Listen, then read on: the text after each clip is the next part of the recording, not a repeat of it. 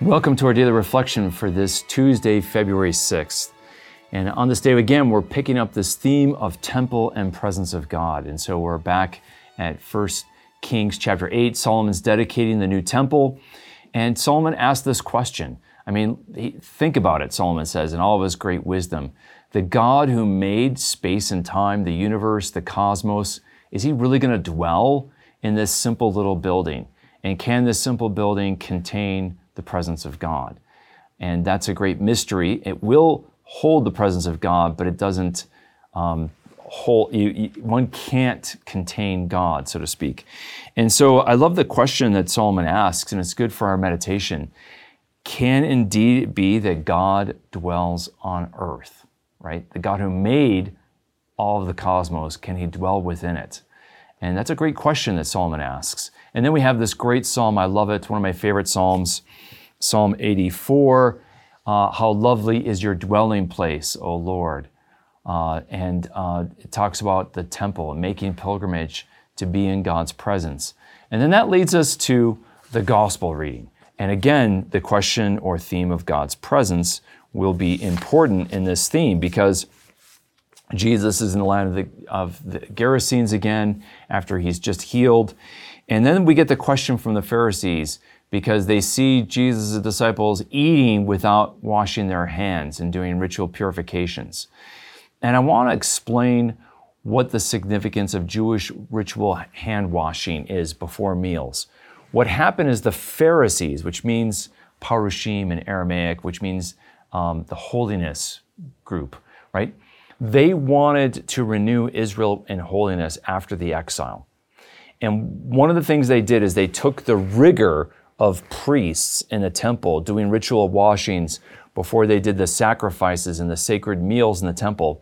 They applied the rigor of priests in the temple to every Jewish home, that every Jewish layperson, man and woman, husband and wife, needed to do ritual washing and purifications just as the priest did in the temple with sacred meals, the laity were to do in their homes with secular meals. And it was a onerous, rigorous addition in this oral law of the Pharisees. But what they wanted is to make Israel a holy people for the Lord and to purify them. And Jesus is saying, look, it's not about washing of hands and ritual oral law traditions. What matters is the law that God has given you, not the oral laws, the traditional laws that the Pharisees have added on. And he's going to say that it's not a matter of ritual washing of one's hands, it's a matter of the heart. If you want to get to a renewal of the people of God and a purification of God's people so God can dwell in his holy presence with his people, the issue, Jesus says, is the heart.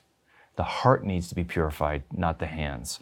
And so Jesus will say, quoting the prophet Isaiah, "In vain does this people honor me with their lips when their hearts are far from me." And then he'll talk later on, as we'll see, about purification of, again, not what goes in, but what goes out of the body and out of the heart. Is going to be about real ritual holiness and purity. And so Jesus then, as again, you might not think of it in a sense, but this whole idea of ritual washing is again about temple, presence of God, and holiness. And Jesus brings it to what's essential, not what's accidental. He brings it to the heart. And so today let's reflect on our hearts. Are we making our heart pure and holy so that we can have God abiding in us? That's the Christian novelty, that God dwells within each of us by the Holy Spirit. We are all, in other words, temples of the Holy Spirit in God's presence. And that requires a holiness of heart. May the Lord bless and keep you. This daily reflection is brought to you thanks to the generous support of the Mission Circle.